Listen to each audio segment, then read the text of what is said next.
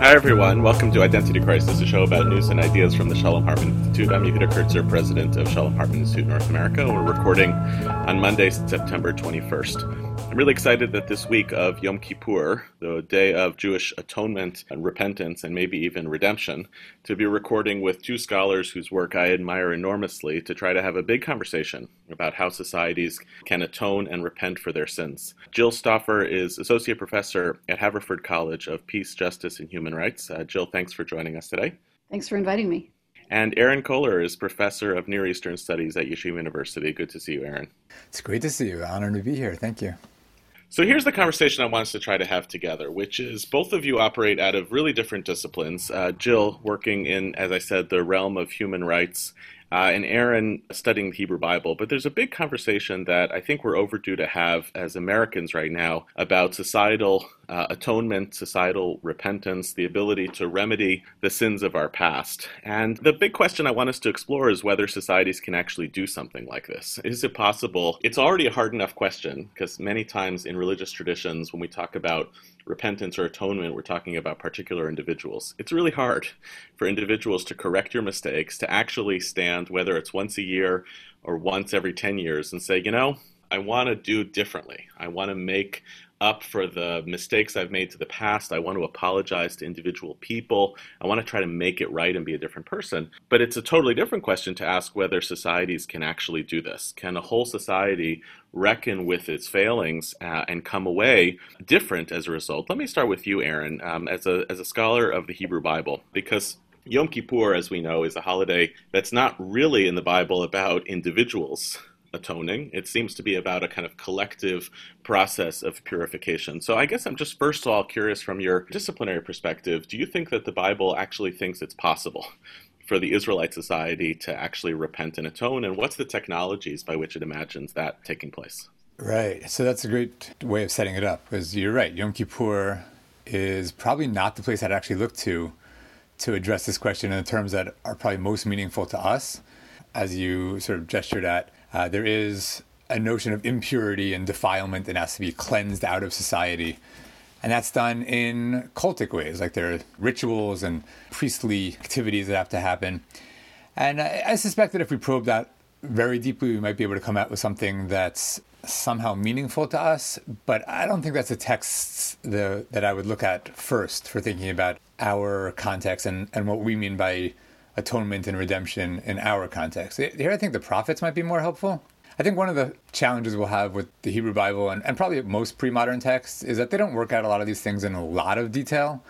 Sort of big ideas we can find, but what that would actually mean in practice, I think there might be a lot of work left to do, and maybe that's where Jill's work is actually a lot more helpful. But I do think of something like the first chapter of Isaiah, where Isaiah says, first of all, you're all people of Sodom and Gomorrah. That's the first thing I need to tell you. That's the people I'm talking to. You're all wicked. Second of all, that's because there's a lot of injustice in society. You're not defending the widow and the orphan. And third of all, I'm now going to lament the fall of Jerusalem, which used to be a spiritual high place, but is now full of injustice and corruption. But I look forward to a time where justice can be restored and the city can be restored to its heights. So in broad strokes, he seems to envision something like that. What that would actually mean is obviously, it's easier to trade in sort of aphorisms than to get into the nitty gritty of what that would look like. But he seems to be saying, look, it works on you. You got to figure out how to weed out corruption and make sure that the widow and the orphan are taken care of. And if so, Jerusalem can return to heights. So there's a vision there, but, there's a lot of empty spaces in his vision. Right. The actual work of getting from a corrupt society to redeemed society is something that the Hebrew Bible doesn't even seem to know can take place. It wants it to take place.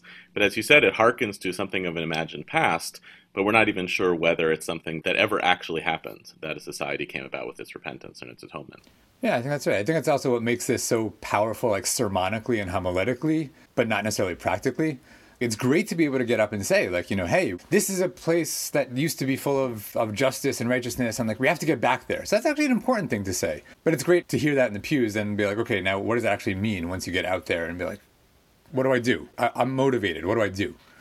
Great. One of the things I do want to come back to a little later, because it does connect, Jill, to your work, which is the use of the metaphor of the widows and the orphans, the isolated individuals who are let down most by the society. And I also want to get back to the prophets themselves become individuals, to use the title of your book, Jill, who suffer the most ethical loneliness because they see the brokenness of the society, but they are left bereft by its own failings. But let me start by asking you, you've studied countries and societies that have gone through attempts at post-conflict transformation. And I guess I'm just curious first, does it actually work? Can a society that has experienced or perpetrated a genocide actually repair what took place? Is there some vision of atonement and repentance that's actually learnable from these examples? Well, it's tremendously difficult, but I think an amazing thing about human beings is that we can learn how to be different than we have been in the past. But one of the things that my book does is point out that no institution or state is going to be good enough to get that done on its own, that it really does hang on the work of individuals.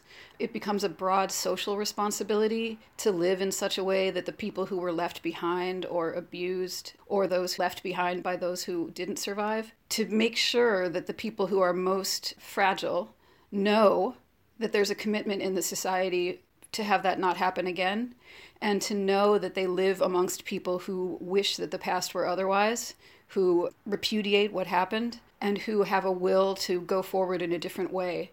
Of course, making that come to pass is a tremendously difficult thing, and it relies on a lot of different individuals kind of stepping up and becoming someone who learns how to hear what before was inconvenient to hear. So the book is about practices of hearing and why they fail, and also how they might succeed better.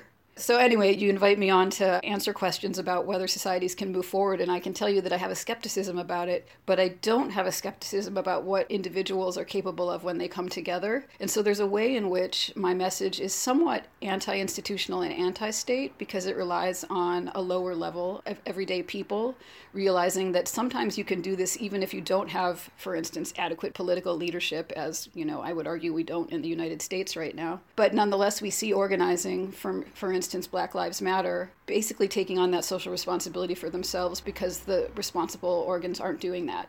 I guess the thing that I'd love for you to tease out is one of the things that made so much sense to me about your book and also broke my heart in reading your book is, do you describe the authentic human experience of, it could be either a victim of sexual violence who's not believed, or a person who is part of a quote-unquote truth and reconciliation process who testifies, but the society needs reconciliation kind of more than it needs truth. In other words, we kind of have to get to the second phase, and that individual has now testified on a deep brokenness that they've experienced, but actually ultimately feels left behind by the society.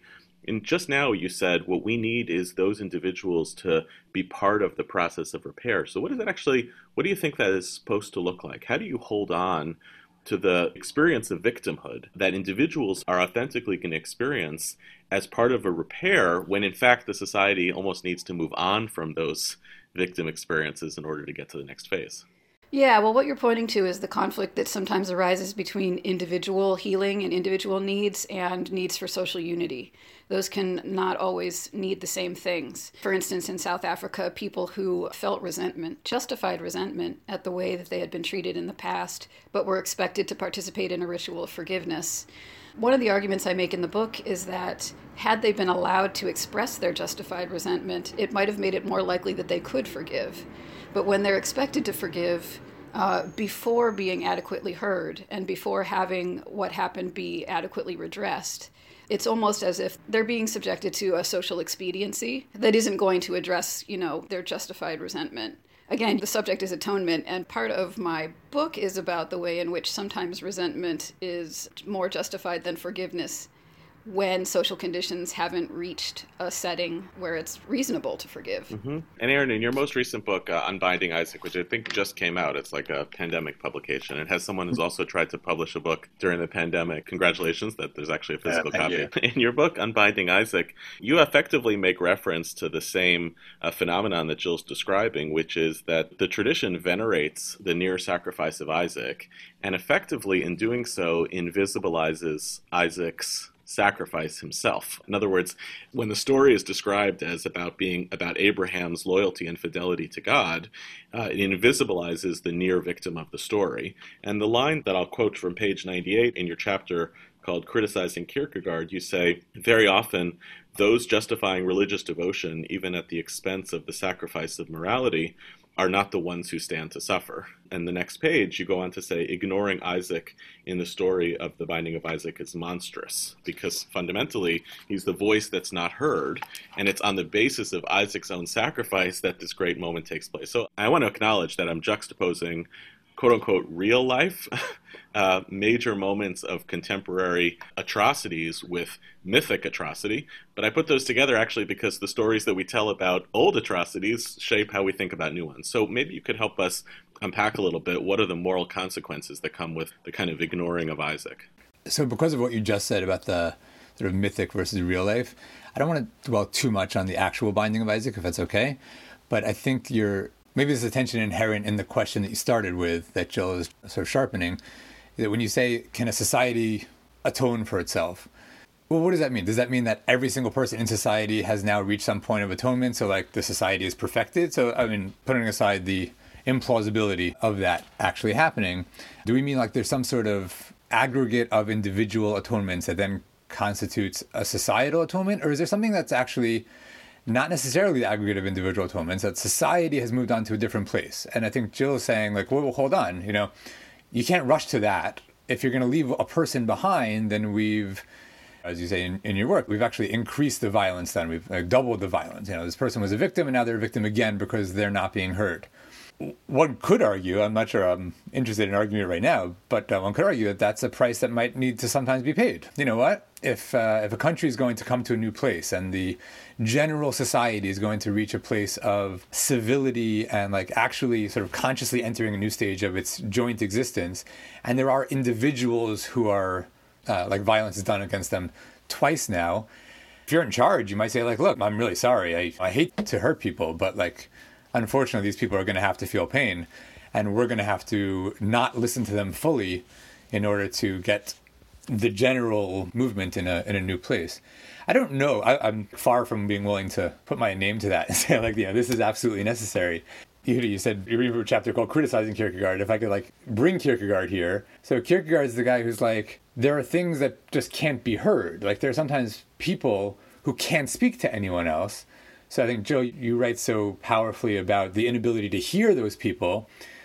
Kierkegaard seems to turn it around and say, like, you know what, sometimes you have to realize that actually no one's in a position to listen to you. So it's not necessarily their fault. It's a tragedy, right? It's not that it's any less tragic, but like the listeners may literally not be present to hear that kind of voice, hear that note being injected into this conversation. So I don't know how to put that all together, but I'm listening to you and trying to struggle with this. Yeah, I think everything you're saying is true. And one of the things that I think matters about the fact that we're always going to live in a world where not everyone gets heard is that we could be better at recognizing that when a largish group of people don't get heard, all of their hurt, resentment, and the sense of being disenfranchised is still there, residing in the background of any attempt to move forward. And it's probably going to come back in some way. And it could come back in violent ways if it's frustrated enough. So sometimes, it's funny. There's this tendency to think that it's human nature to feel vengeful when something bad happens to you, and that revenge ends up being a form of violence. But I think what people actually want is a form of desert, that people get what is coming to them. And that doesn't have to mean violence, right? The patterns that are there for people to follow when they feel like they haven't been heard in a specific society will dictate what they do when they feel left out. And if striking back in violence is the norm, then that's what they'll do. But if it isn't, if there are other roads that can be taken, then it's more likely that people can move forward even if not everyone gets heard. Another thing I wanted to say with regard to that is that, yes, there's stuff that can't be heard because of the frames that we all inhabit. But one of the things that I wanted to draw attention to in my book is that we could all be better at learning to see the limits of our own frames so that we might on occasion hear a story and think, no, but then question ourselves rather than the person we're listening to. So that we say, what is it about me that cannot hear this thing that matters so much to this other person, and interrupt yourself such that you might say, okay, I need to shift my frame so that I recognize that I've been complicit in a harm that I didn't even know about for my whole life. It's interesting. I had experienced a number of years ago when I was working at the United States Holocaust Memorial Museum in Washington, where I don't have any training in what is conventionally called Holocaust studies, which are essentially a modern discipline. But my training is I'm a historian of ancient Judaism. And I intuited that there's probably something that a historian of ancient Judaism could figure out to study about the Holocaust as part of the Center for Advanced Holocaust Studies. And I came across a whole section of the library for which the book bindings had never been cracked. No one had taken them off the shelf. And there were a collection of books called Yizkor books, Yizkor Bicher, which were essentially testimonials written by victims. And it's incredibly interesting. They have basically historians of the Holocaust have no use for them because they're wrong most of the time. Wrong, but you know what I mean? Like if you're writing an encyclopedia of camps and ghettos, which has been a big project of the museum, well, the Nazis kept good records. Jews kept bad records because they couldn't. And so when they get little inaccuracies wrong, scholars don't know what to do with this. And I had this moment that your book, Jill, helped me figure out. I was like, oh, this is a story of ethical loneliness because these people are testifying their own experience, but there's nobody actually out there to listen to the version of the stories that they're telling. And in part of the problem is because the memory of the Holocaust has been under assault as well, they're not usable in a court of law. So they're not only not hearable as a quote-unquote history, but they're actually counterproductive to even preserving the narrative that they're trying to tell. So what are the technologies that we use? I'm curious, I guess, both on an individual level, but at a societal level, how do we listen to stories differently? How do we listen to victims differently? Obviously, there are public policy ramifications to listening to victims, post-Me Too, for instance. But what is the conditioning of the self? I'm curious for either of you to talk about what is the conditioning of the self, or even a hermeneutic, what's a reading strategy where we try to excavate out those stories that are just, for all sorts of reasons, harder for us to hear, but out there as part of what we might call the ethical record? Yeah, related to what you've just said, I spent a fair amount of time watching the testimony of Holocaust survivors at the Yale Archive, the Fortunoff Archive of Holocaust Testimonies. And I wrote about some of them in my book. And there are moments in those tapes when the interviewers, who obviously are there for the right reasons, also really want the story to go in a certain way. And so they guide it. They want it to be a story of human resilience. But sometimes that's not what the survivor is saying. That in addition to the resilience, there's something lost that is not regained, can't come back.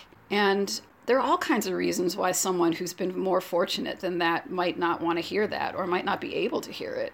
Part of it is self-protection. People don't want to know that we live in a world where part of yourself might be destroyed and you don't get it back.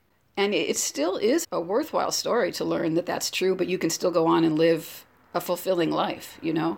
But we want the story that feels a little bit better, which is that human beings can take anything and still be fine. I just don't think that's true. I feel like certainly pre-modern literature is sort of all in the category that you're talking about, Yehuda and Jill. Like we don't think we get exact records of anything that happened. It just wasn't what people were interested in doing. So I had the opportunity to teach a course a couple of times on responses to Khurban, to catastrophe in Jewish literature, where we actually started with the 20th century because I feel like students had to understand like what it means to undergo a catastrophe, and then we would go back to like the First Temple and the Second Temple and Bar Kokhba and a little bit of the Crusades, and piecing together what actually happened. So that's a different class. Like, you know, then you need a whole bunch of different data sets and lots of archaeology, and then we can sort of triangulate from different kinds of literature and say like, okay, well they all tell like three different stories, but like they have the following things in common. So that's probably what like more or less happened. But what we actually have is the survivors' testimonies, and I think Yehuda could probably speak about this in more detail than I could. But it's complicated. I mean, they don't all wind up with like, and we all lived happily ever after. It's all good. Like, no, actually, we lost huge amounts of. Usually not about people. Like that's not what they're so interested in. Like they're not interested in demographics. But we lost like huge institutions. We lost cultural values. We lost a sense of continuity. Like there's just been a trauma in our society. And, hey, like we're here telling the story, but that doesn't mean that we've patched it all together and moved on happily. The lenses that you're giving us are actually familiar, although I hadn't thought of them in those terms. Hi, I'm Claire Sufrin, and if you're listening to Identity Crisis, you're probably curious about the major ideas and debates of the day affecting Jews in America. So I have great news for you. I'm the co-editor with Yehuda Kurtzer of The New Jewish Canon, a book that's out this summer. You can find out more about it at newjewishcanon.com. In this book, we've gathered all Jewish ideas that were expressed between 1980 and 2015. Well, maybe not quite everything, but it contains major texts and debates that were vitally important to the American Jewish community, along with a series of reflective essays by today's thinkers that explain the debates and their importance. Read about it and how to buy it at newjewishcanon.com. I'd love to hear from both of you a little bit of reflection on history and memory, which is something that's very close to my heart. Both of you are effectively helping us rethink the calculus between history as the codified version of how people tell their stories and memory as a different form of codification. And sometimes, quote unquote, history is more right and sometimes memory is more right. And Jill, I'll just read a page from your book where you say on page 93, discerning truths and transmitting facts are both important aspects of world building. They help us establish a shared world and set forth standards of judgments by which we hold ourselves and others accountable. But if we think that facts and truths fill out the vessel of communication, or that when we communicate facts and truths, transparent understanding always ensues, we will not be able to explain why conflicting facts and truths always emerge, unless we content ourselves with saying that wherever truths conflict, only one of them is true. In many situations, especially those of post-conflict transition and reconciliation, meaningful experience will not bear out that conclusion.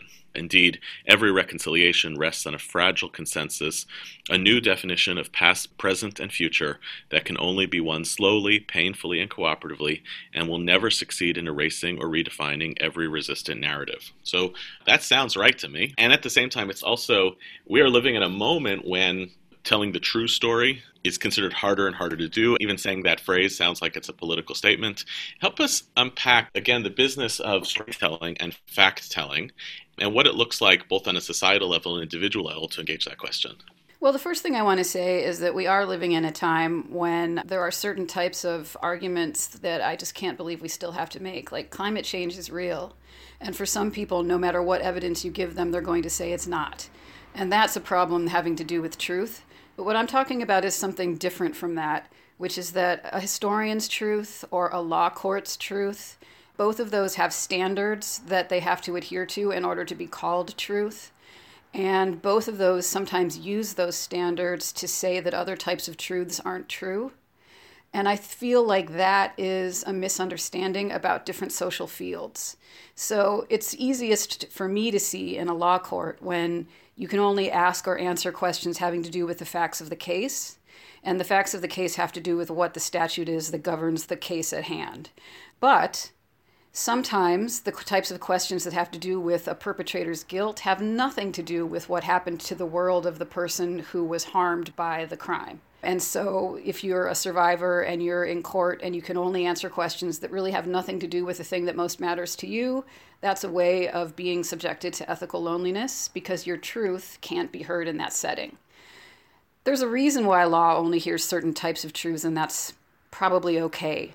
But if we think that that's the limit of truth, or that anybody who answers a different kind of question is therefore wrong about what they're saying, we're really missing the complexity of the ways in which human beings inhabit the world together. So I don't want us to say, oh, truth is just relative and we could never actually come up with it. That is definitely not what I want to say. But I do want to say that truth is a complex thing, especially in a divided society or a society with a legacy of longstanding oppression. And that in order to understand what matters writ large to a society, you really have to spend a lot of time looking at lots of different sources. And some of them are going to be uncomfortable for a historian or a lawyer to let in because of their training. And we're all trained to look at the world in a certain way and to ask certain types of questions. I'm trained as a philosopher, so it really matters to me how we define our terms and how we structure our arguments. But I give papers at all kinds of different scholarly events with different types of people with different training, and I've learned, I'm like, oh, that's what I would have to say in order to make a convincing argument to you because of different training and not because I don't know what I'm talking about. Right, so that's not just, that's both training and socially baked in resistances. Yes. the training is on me and the socially baked-in resistances is on you. It reminds me of Ruth Franklin has this great book called A Thousand Darknesses, Lies and Truth in Holocaust Fiction. And she makes the argument early on in that book that for some reason, and we alluded to this before, memoir is devalued as somehow being not true, when in fact she says, no, the standard should be what's good. She's like, there are truths that are captured out of some Holocaust fiction that is much more powerful, much more effective at conveying what a memoirist is trying to do. And the blurring of that difference between fiction and memoir it serves the business of truth to blur them if you can actually interrogate what it is that you're trying to get out on the basis of your writing. Let me ask you one last question for both of you going forward. I could talk to you both all day, but I would love to ask one last question going forward, which is, so both of you have staked very significant claims about the ethics of our story and the stories that we tell, whose voices we choose to elevate and whose we don't, how we take complicated stories and reduce them or don't to simple morality tales. We're living in a very, very fractious American moment. I feel like even though we're in it, we can see the correlation between the emergence of Me Too and the racial justice moment in America over this past year, which is precisely the emergence of human stories that are actually very clear about right and wrong, but that help to push a society against its simple morality tale that is told about itself. So in some ways, I don't think America will ever get to a real truth and reconciliation process unless you're watching kind of dystopic alternative history television, although there's a lot of that now. But I wonder what guidance or suggestions both of you would give us and to our listeners of how to think, like, how should we be thinking about these moments as Americans? What should we be listening to? How do we become better listeners to alternative versions of the stories that are out there that help, as you say, fill out, Jill, the world of truth, and ideally contribute to our standing as political beings as well, but at least in the short term, help us build the body politic that's capable of getting to that place? Yeah, that is a tremendously difficult question. I think the first thing I can say is that we could change the way we think about our own contribution to the social world to recognize that part of the world that we live in is something we inherited, that we didn't have any choices in how it got made. But worlds aren't built and then just left for you. We are continually building worlds by the way that we reside alongside other people in them. So if we think about ourselves as actively engaged in world building at every moment, then that gives us a sense that what you inherited doesn't have to be the truth for all time. And when other people point out, it might be you, or it might be another group of people pointing out that something that has been accepted as true or set in stone is not and should not be, that we could figure out how to live differently, how to build different worlds. Saying that is easier than imagining how it might be done. But what I said earlier about how we don't have to wait for institutions and states to do it for us, I mean that to be tremendously freeing to people. I see people, my students all the time, deciding to make organizations that are going to make a difference in their community on a small level, but that's not nothing, and sometimes those things grow into something much larger. Everybody has the capacity to make a difference in the world that they inhabit, and some of those differences will be small, and some of them might end up being large. But what matters is that you recognize that it is actually a responsibility that you have. You have it whether you want it or not, because we all are engaged in world building, and all kinds of reasons why we might refuse to recognize that, because it's hard. But I do think that that's what's required.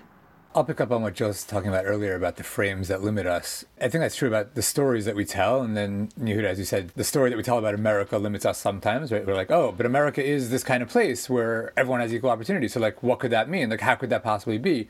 That's a story that we tell, as Jill says, prevents us from hearing someone who tells something, a personal experience that clashes with that narrative. So I think about this more in terms of these, I say biblical stories, but I don't really mean them in terms of the text. I mean, religious stories. People come and they say, well, here's a story that we tell. Here's my story. And that is, sometimes very empowering, but sometimes very limiting, because then anyone whose experience doesn't jive with the story that I like to tell, which is the way I live my life. I see life through the lens of this narrative. And when someone says, my lived reality doesn't actually jive with that narrative, since this narrative is just the lens, it's the frame through which I see everything, I wind up doubting that person. So my book is an exercise in like rereading a story. Like, here's a story. You might think you know what it teaches you. Actually, let's peel that back. Like, let's see. Does the story have to mean that? Like, maybe we could tell a different version of the same story that actually leads to a very, very different way of seeing the world.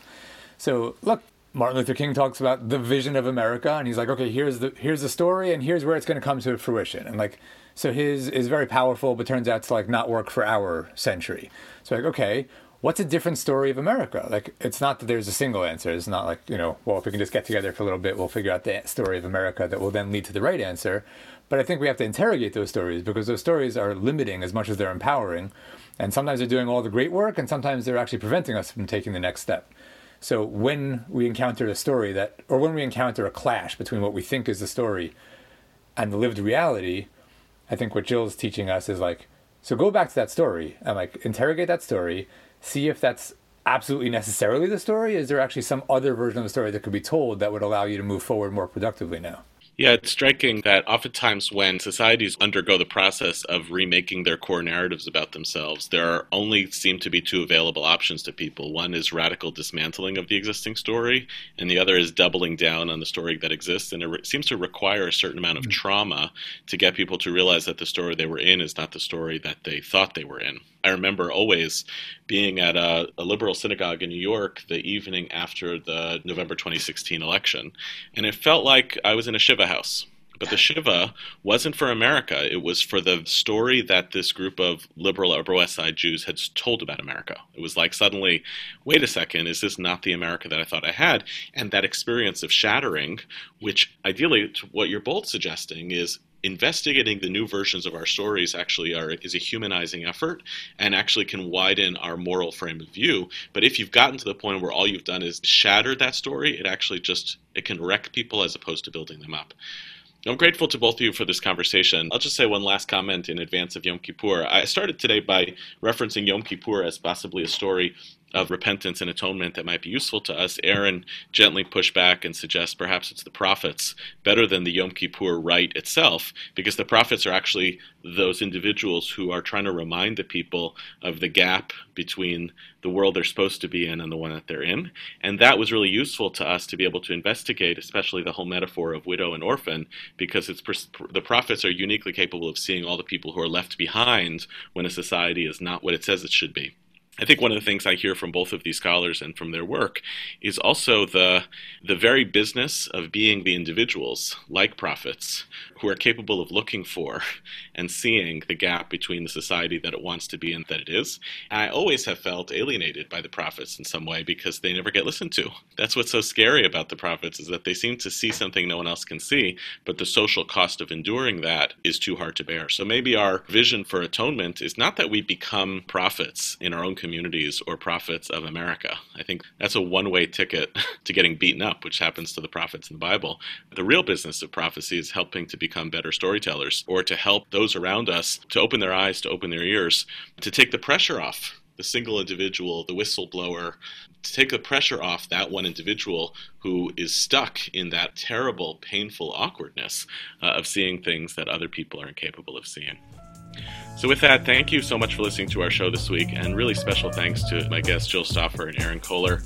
Identity Crisis is a product of the Shalom Hartman Institute. It was produced this week by David Zvi Kallman and edited by Alex Dillon. Our managing producer is Dan Friedman, with music provided by SoCalled. To learn more about the Shalom Hartman Institute, visit us online at shalomhartman.org. We'd love to know what you think about the show, and you can also rate and review us in iTunes, which will help more people to discover the show.